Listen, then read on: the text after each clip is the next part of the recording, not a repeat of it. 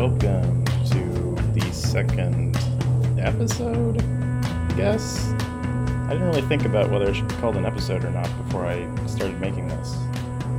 Part 2? Episode 2? I don't know. Episode seems wrong because it's not really episodic. But anyway, welcome to the second of whatever this is. I've called it Desiderata, which is the title of a poem, which I think is relevant to the subject and purpose of this series of recordings. But it also has its own meaning, and it is essentially that which is desired, something that you are seeking, something that you wish to find, you wish to have, your desiderata. And I find that in my current situation, I'm really wanting to find something like a faith.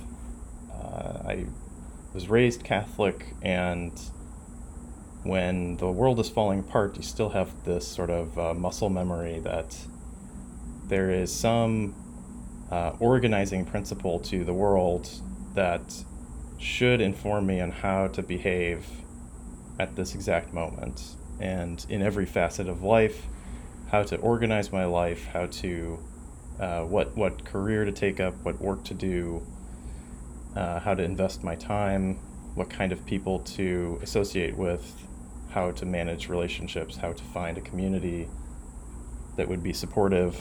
And right now I basically have nothing. I have some relationships with my parents, a few friends here and there, but I've mostly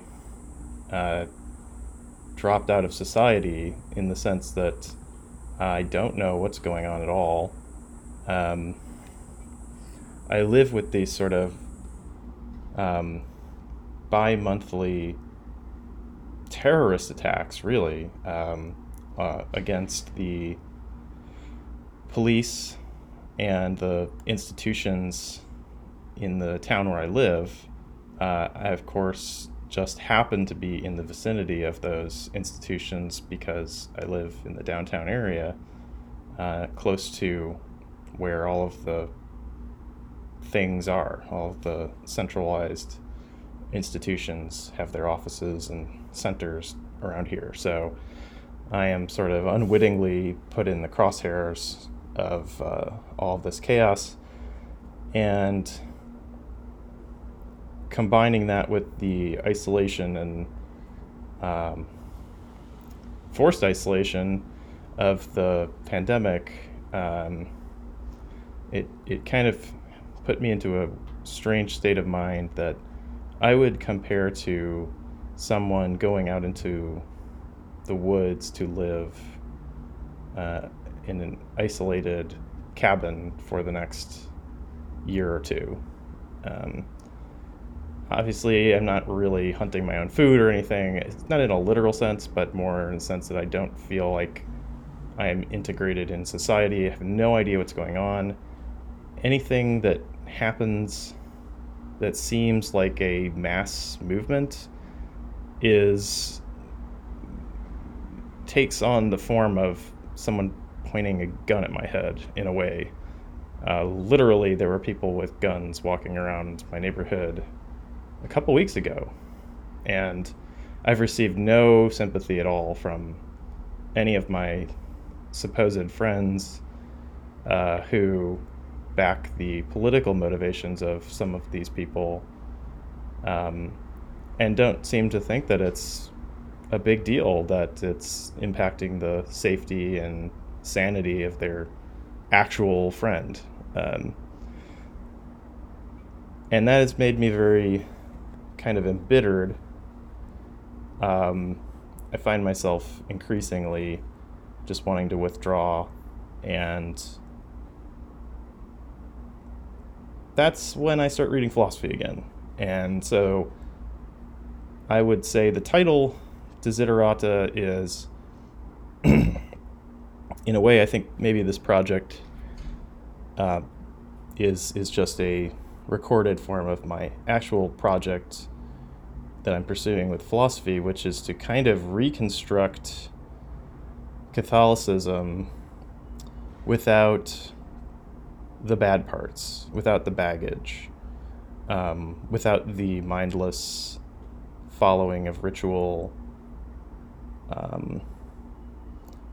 and without some of the repression and denial.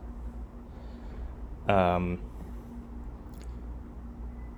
I'm also doing this under duress because I need that. I need that faith now, and I have to construct it much like a woodsman going off into the wilderness and chopping down logs to construct a structure from nothing.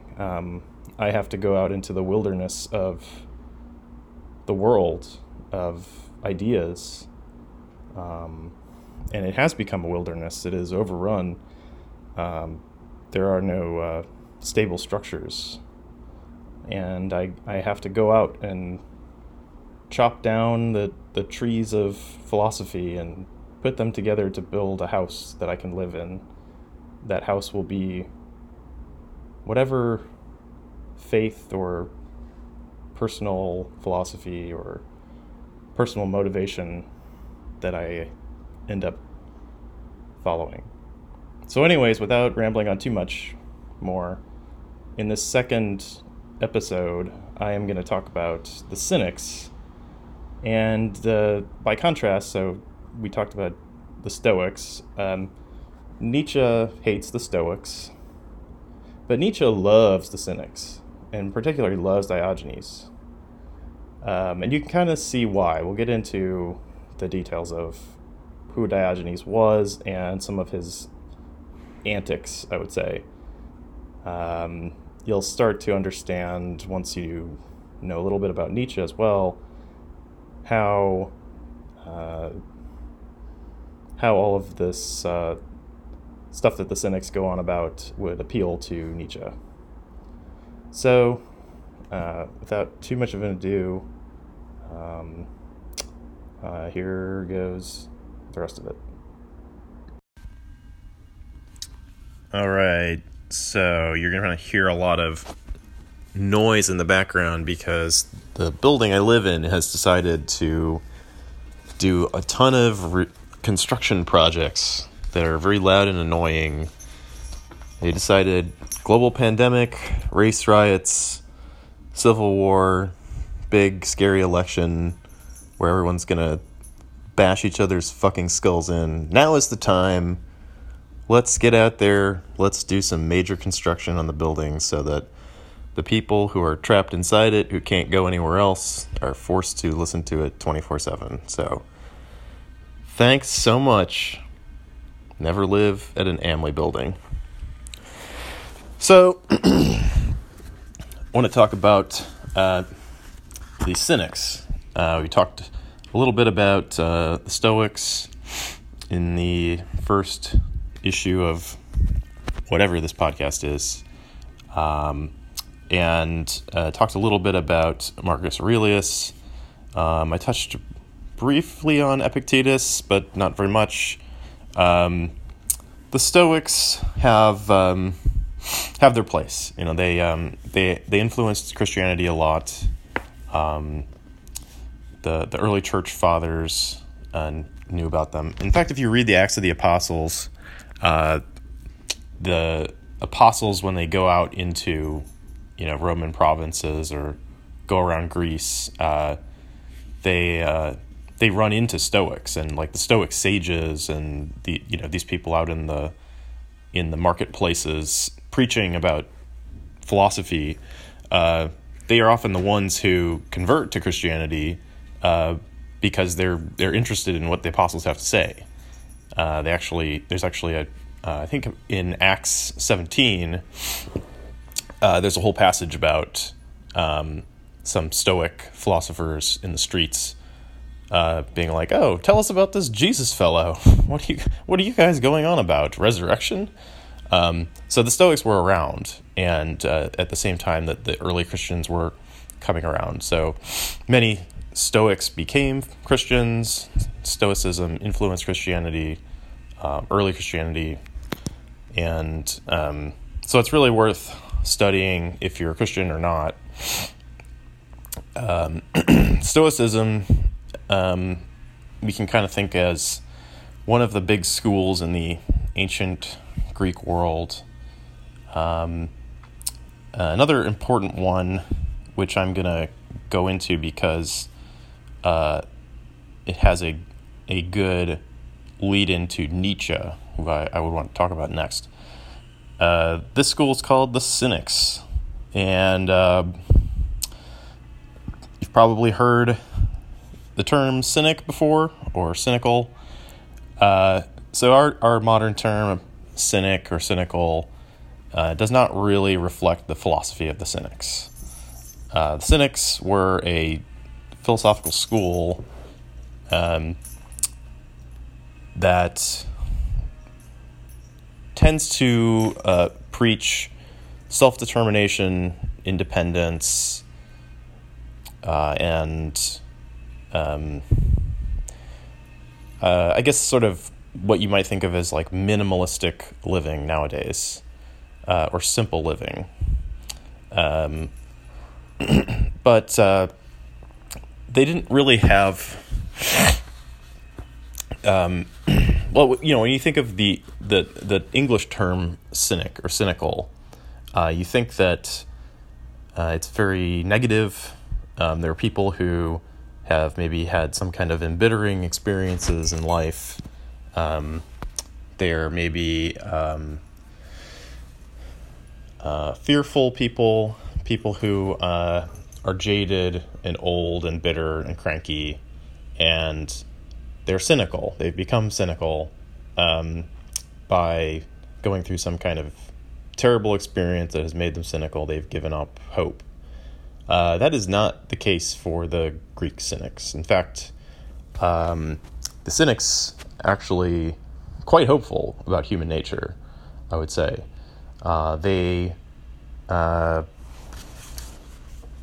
They do shun society in some sense.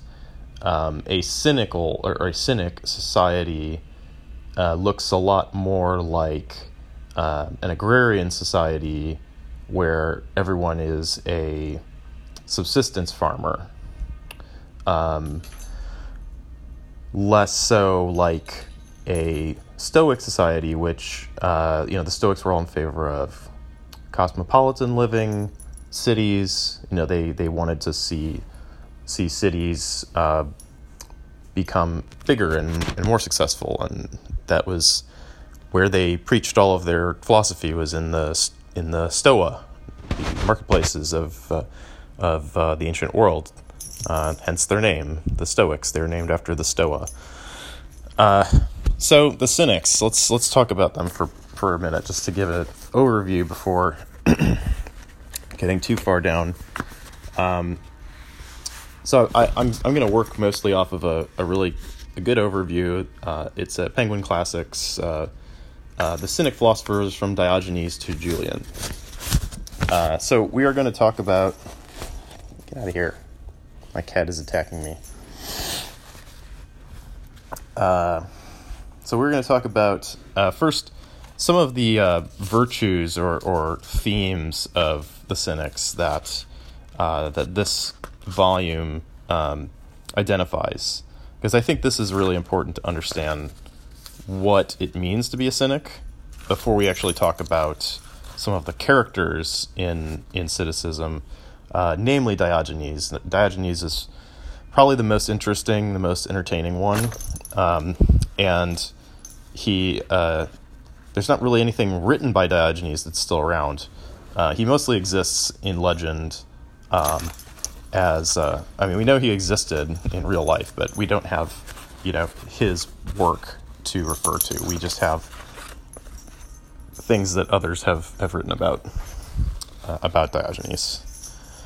So the first key Cynic theme is parrhesia, or freedom of speech. Now, this is not so much freedom of speech in the sense of the American Revolutionary concept, freedom of speech. It's not the right to speech, but rather you might think about it in terms of radical honesty. Simply speaking your truth all the time, even if it hurts people, even if it's rude. It's sort of just letting that that socially appropriate persona that you put on to appease people, to keep up in polite company, letting that kind of fall away, and instead channeling your inner truth, just speaking how you feel, just like an animal would. And in fact, that's another thing I think that's useful for understanding the Cynics is they really look at animal nature as the good part of human nature, and they look at the socialized self as sort of the bad part of human nature. Right, so parrhesia, it's essentially speak frankly and brazenly, and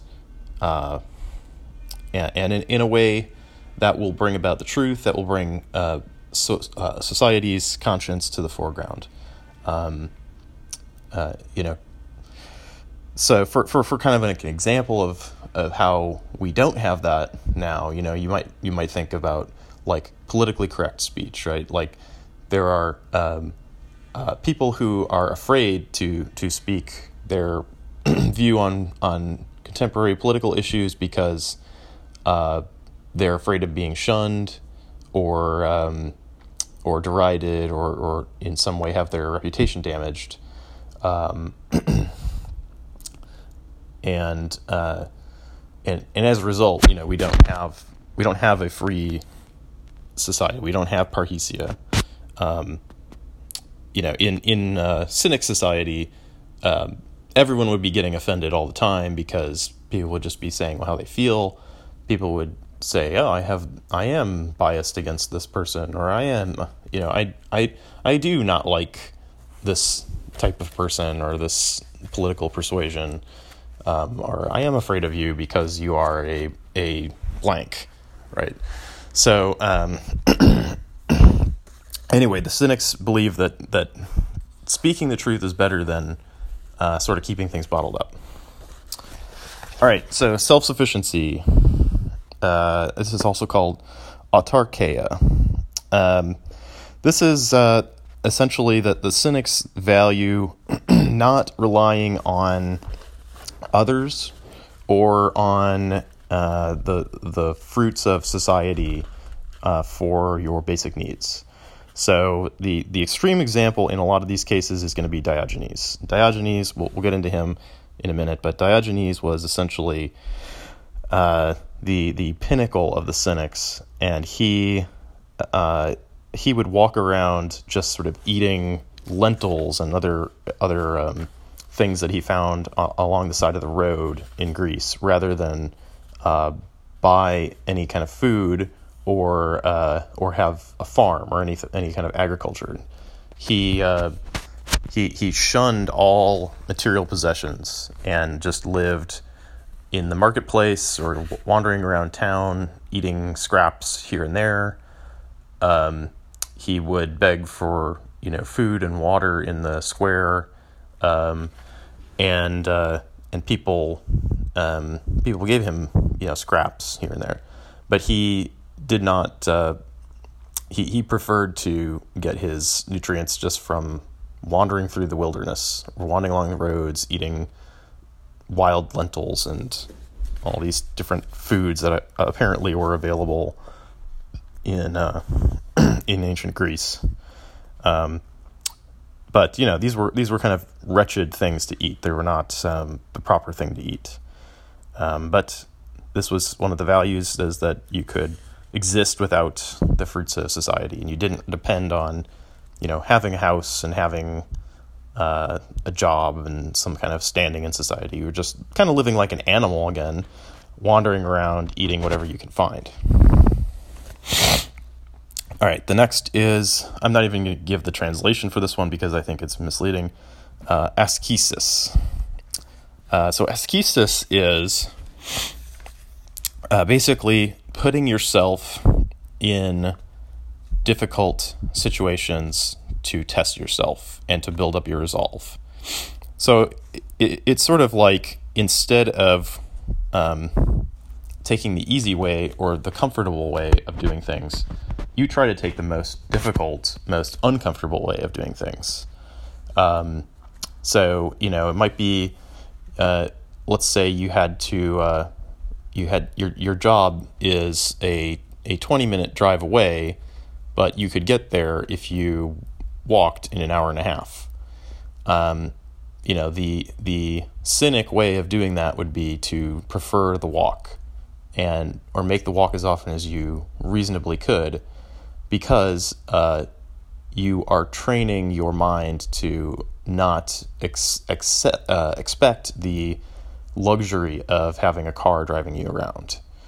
So Diogenes, again, is the extreme example of all these, but many other Cynics, I think members of the Cynic school who were just sort of normal philosophers, found more, these are things to do in some degree to train yourself to achieve the virtues that the Cynics are aiming for.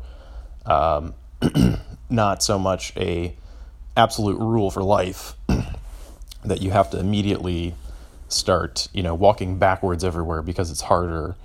So any of these can be taken in the wrong way if you don't understand what the purpose is. But basically, it's embracing hardship. Ascesis is embracing hardship. It's trying to prepare yourself for, if things get worse in your life, you don't want to be pampered and weak because you're so used to this nice, comfortable existence. You really want to get used to being uncomfortable and having things go wrong and having to do things the hard way. And I think that's one value that we can definitely get a lot out of nowadays. Okay, so next up is Carteria, or self-control.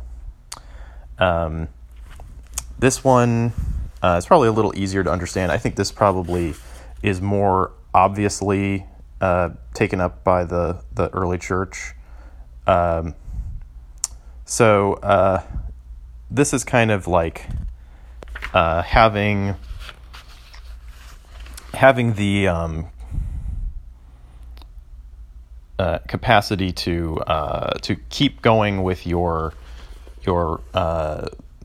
philosophical bent, even when you're put into a challenging position, or you're being made to renounce your convictions. The example they give is Socrates refusing to, bend the knee, so to speak, and instead just taking the hemlock. He is an example of a person who endured underneath what would have been to anyone very stressful circumstances, but Socrates did not waver in his convictions. So that's basically what is meant by this self-control. It's keeping your virtue even when you're put into a more stressful situation.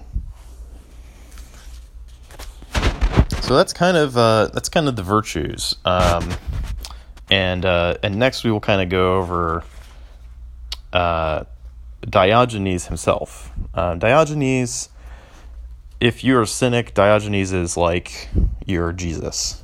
Not in that he had any claim of divine origin, but rather that he was taken to be the pinnacle example for any cynic to follow.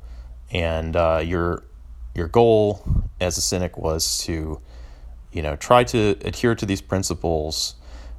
There's a purpose for them. It's not simply this is the way to do things because this book says so, or because some deity will judge you if you don't, but rather this will help you to establish virtue, and in the Socratic tradition, virtue is its own reward, right? So you're developing your character, you're becoming a better, more virtuous person, and Diogenes is kind of the. It'd be interesting to hear someone's take on Diogenes who doesn't know anything about him, because I learned about him in college, and so I've been kind of thinking about Diogenes for a long time. He's sort of like the crazy version of Socrates. So, while Socrates it definitely embodies some of these cynic attributes of speaking the truth, even when it's unpopular, kind of sticking to your guns, even when someone's about to kill you for your views, refusing to renounce your views and just saying, well, I'm just speaking the truth, I'm adhering to nature, tough nuggets. So Socrates is, kind of embodies that side of it very well. But Diogenes is kind of like, what if Socrates was also just like a crazy asshole who had absolutely no regard at all for society. Socrates, he talks a lot of shit about society, but he was an upper class person. He had a respectable father. He had a wife and children. He had he had a position in Athenian society that was respected. And he had a military background. Like, we know all these things about Socrates. He was a respectable guy. He might have been kind of like your John McCain of the day. Like, not to say that John McCain is any kind of philosophical background, but he had some kind of military background. He was a statesman, and then he became this kind of public figure, this philosopher. But he was incorporated into Athenian society. Diogenes, on the other hand, is kind of like a crazy, raving, homeless man who he had some kind of background. His father, according to legend, he and his father had gotten in trouble for counterfeiting money, and that was his original crime. And then he like ran away from the law or something after that happened. And anyways, this became a legend of sorts about Diogenes. So he's, contrasted to Socrates. He's not this respectable, almost like professional kind of guy. He's not. He doesn't have the chops of Socrates to that. Socrates. The thing with Socrates is he always could just say, I was just messing with you guys. Forget about all this philosophy stuff. Forget about, all the truth seeking and all that. Let's just get along. Like, let's just run civil society. So Diogenes has none of those burdens, or he has no way of getting out of his predicament, I guess. Hello. And so we can kind of see Diogenes as, in one way he's sort of like the crazy version of Socrates. But he also has some pretty interesting legends and stories about him that give us a very extreme and bold vision of what a cynic philosopher would look like. So we'll get into that in a minute. Now, Diogenes. Diogenes, again, is basically the father of cynicism, or the pinnacle. Some call him the mad Socrates. But boy, is he just very entertaining. So let's go with some of the sort of legendary stories about Diogenes, because I think that as a legend, he's very interesting. So let's start with how Diogenes was came to Athens, or came to be a philosopher. First of all, there's a story that he was basically captured by pirates, and he was then sold into slavery, and brought to Corinth, and he was brought to Crete, and he was put in slavery, and a Corinthian went to buy him, and he basically tried to argue that he should be treated better as a slave, because why would you, for example, why would you want to buy a new car and then tear up the fabric and treat it badly and buy cheap cleaning supplies for it, or scuff up the insides? Why wouldn't you take care of something if you were going to buy it? So, hey, you're going to buy me as a slave? Well, you should really, get me some nice fat chicken to eat for dinner. And he made this argument so convincingly that his masters actually did it. And in fact, Diogenes even got some food for the rest of the slaves, and he split his share with them. When he was asked, as a slave, what can you do for me? He would actually try to argue to get bought by the slavers. He would argue on his defense as why he's a useful slave, that he was able, his skill was not, digging or, manual labor or whatever, agriculture, that whatever reason that slaves would have been bought at the time, but rather his skill that he had was he could govern men. So his power, or his strength, is that he was able to tell people how to live, essentially. So this is sort of a legend, but it's repeated enough that it may have actually happened. The sale of Diogenes, and he eventually managed to get bought by a wealthy Corinthian, Cynics, who bought him to be the tutor for his children. And in the days of old, you had a private teacher for your children if you were a wealthy person. So Cynics bought Diogenes as a teacher, and that's how he came into Corinth, and from then he eventually went on to become a philosopher. But he apparently taught them poetry and prose writers. He taught them all of this, how to live very simply. Diogenes was famous. He wore no undershirt. He went barefoot. He was very quiet. He did not speak very much. And he'd also taught to not let your gaze wander when you are walking in the streets. So look straight ahead, look with purpose, and don't be distracted by the things around you. He also apparently trained in hunting, and apparently the children of Cynics loved him so much that he was treated very well, and his reputation then was spread everywhere.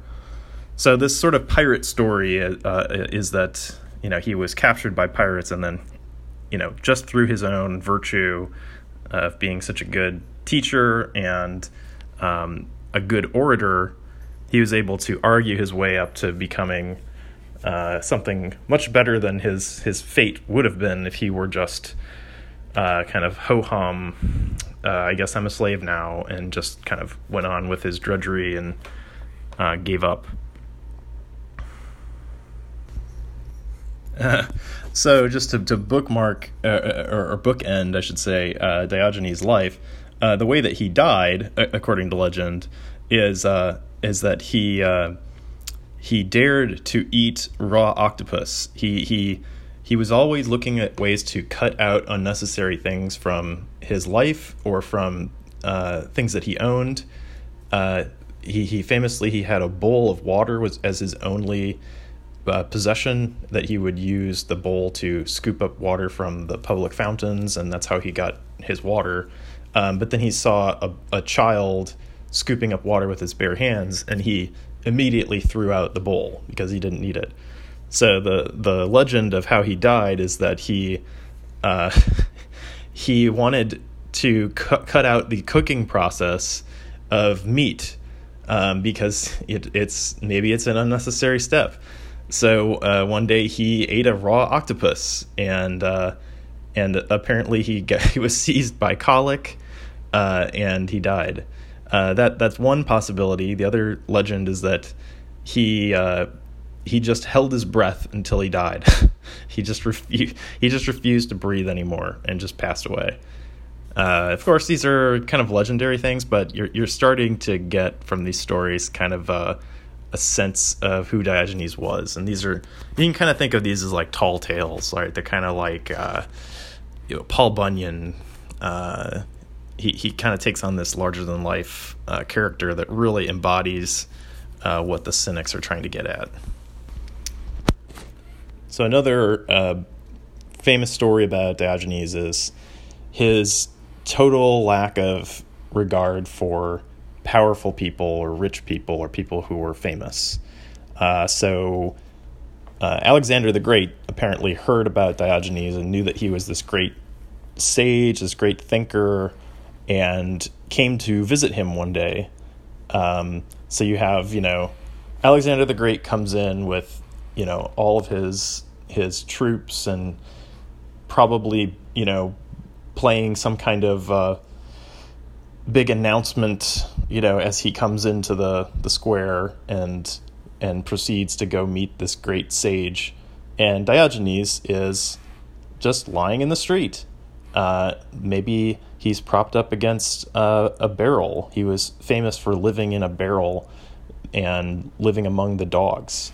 And he imagine that he's just sort of looks like a homeless guy. He's all scruffy. He doesn't wear shoes. He doesn't wear a shirt. He's kind of laying about in a pile of trash, and surrounded by wild dogs in the street. And Alexander the Great comes all this way to see him, and he thinks that he's this amazing sage. And he comes up to him, and he praises Diogenes and says that you are a great and wise man, and I've heard much of your tales. Diogenes apparently did have books that he had published at the time. Of course, none of them have survived, unfortunately. And he asks, Alexander asks Diogenes, what can I give you? Like, what can I give you that would be of value to you? Like, how can I reward you, essentially? And Diogenes just looks at him and says, you can get out of the way and let me get the sun. Alexander's shadow is casting over him, Diogenes, lying in the street, and blocking the sunshine. So Diogenes has no regard at all for this very powerful figure, Alexander, who is highly regarded, has all of this power, could easily kill him, and all he thinks is, you're blocking my sunlight. Get out of the way. And Alexander did not kill him for this. Alexander walked away, and his takeaway from that encounter was, if I were not Alexander, I would want to be Diogenes.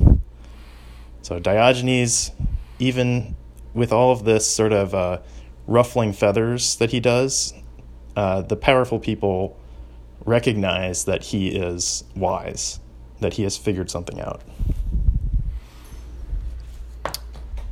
So speaking of Diogenes, he had a desire to be as free and independent of anyone else as possible. And he took this to really ridiculous extremes. Like, for example, in order to not be dependent on sexual gratification anymore, Diogenes openly masturbated in public.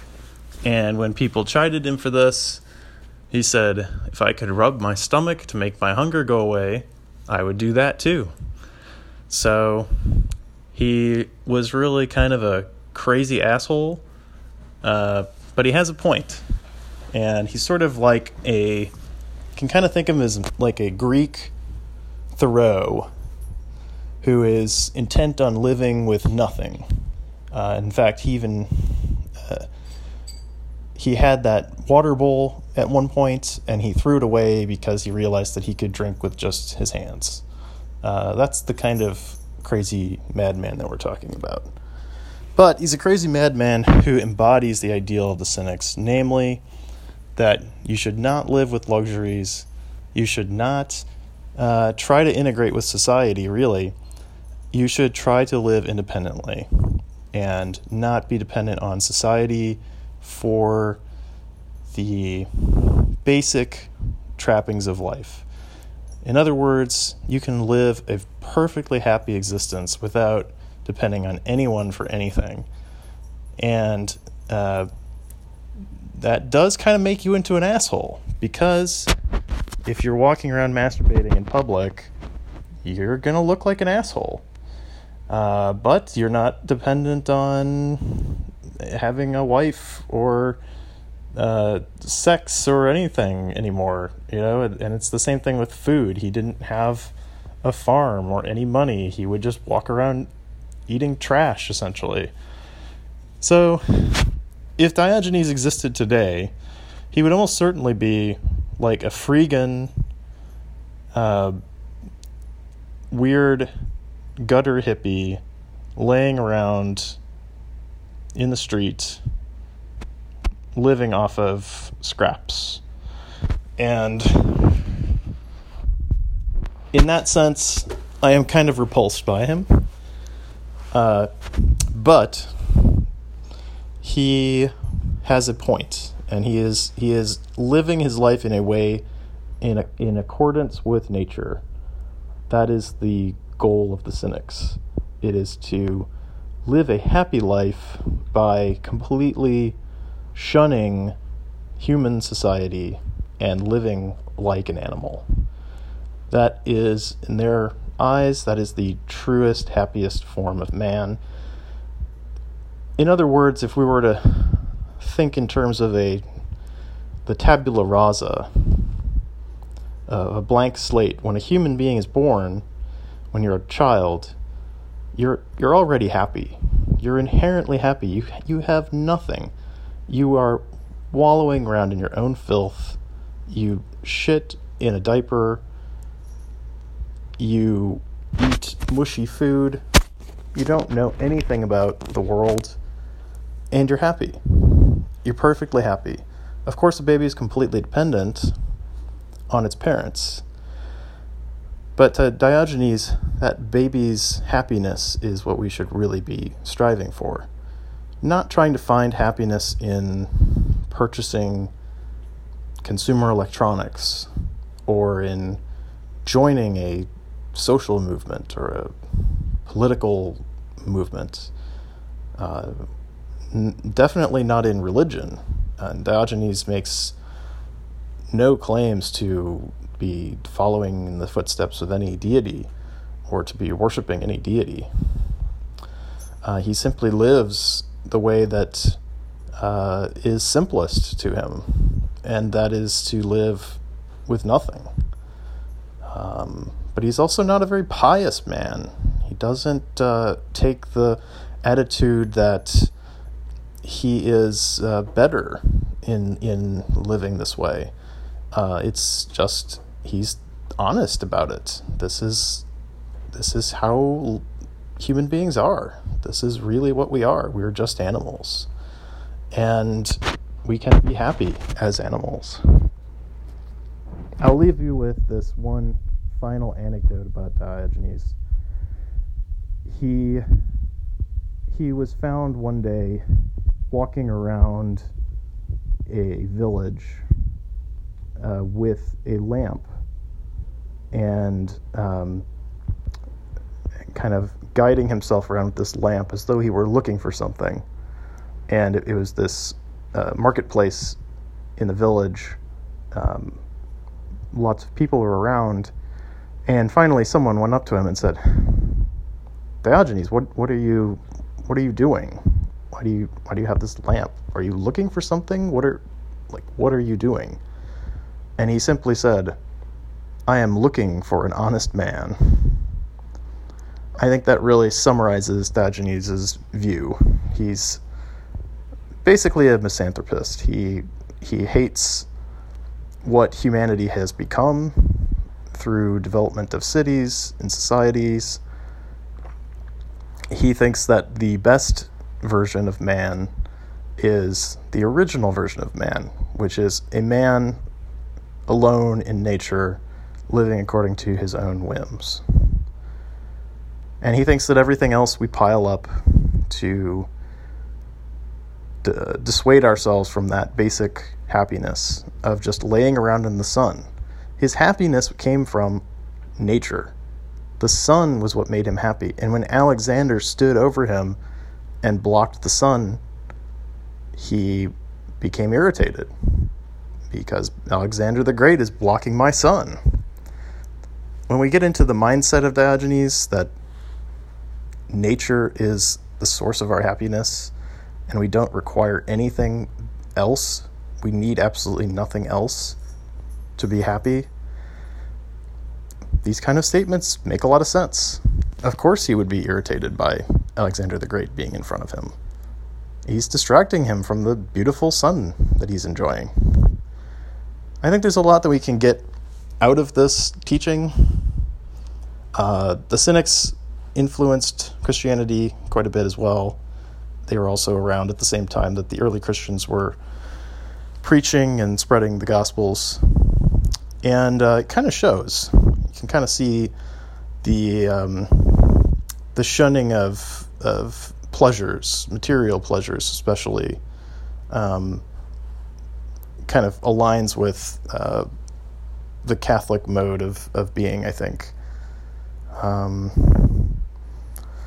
I think we can get a lot out of this. I think that, as especially in these trying times when we're all kind of under maximum stress, Diogenes is this crazy man in the woods who not only has not succumbed to loneliness or isolation, he embraces isolation. He embraces being